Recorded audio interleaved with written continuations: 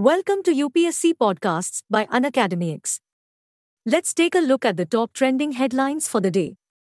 The Indian Air Force, IAF, will soon get an additional 97 indigenous light combat aircraft, Tejas Mk-1A, at an approximate cost of 1.15 lakh rupees crore.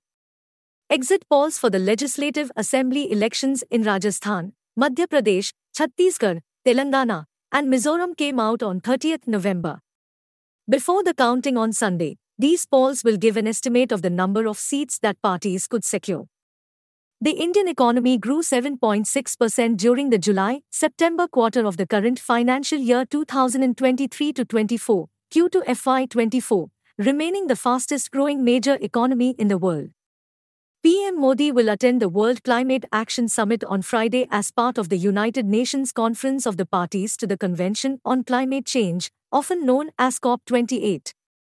According to the National Sample Survey Office's Periodic Labour Force Survey, PLFS, the unemployment rate in the country's urban areas fell from 7.2% in July to September 2022 to 6.6% in July to September 2023.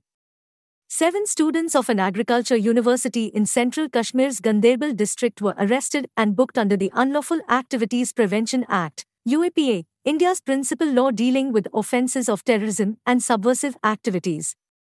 Prime Minister dedicated the landmark 10,000 Jan Aushadhi Kendra at AIIMS, Deoghar.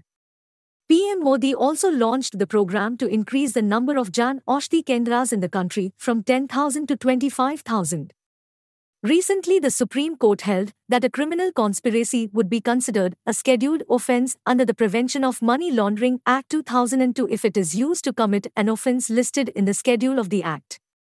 A conference has been organised by the Ministry of Housing and Urban Affairs in New Delhi on the topic SBM Govardhan Biogas Conference, Waste to Wealth and Accelerating Circular Economy. The Union Cabinet has approved plans to provide drones to 15,000 progressive women self-help groups, SHGs, to rent to farmers for agricultural purposes. Cyclone Mocha in the Bay of Bengal was one of the most severe cyclones globally in 2023, according to the report released by the World Meteorological Organization, WMO, on the first day of the most important climate event of the year. Thanks for tuning into Unacademy. For free access to daily current affairs and bite-sized lessons on all UPSC topics, download the Unacademy app now.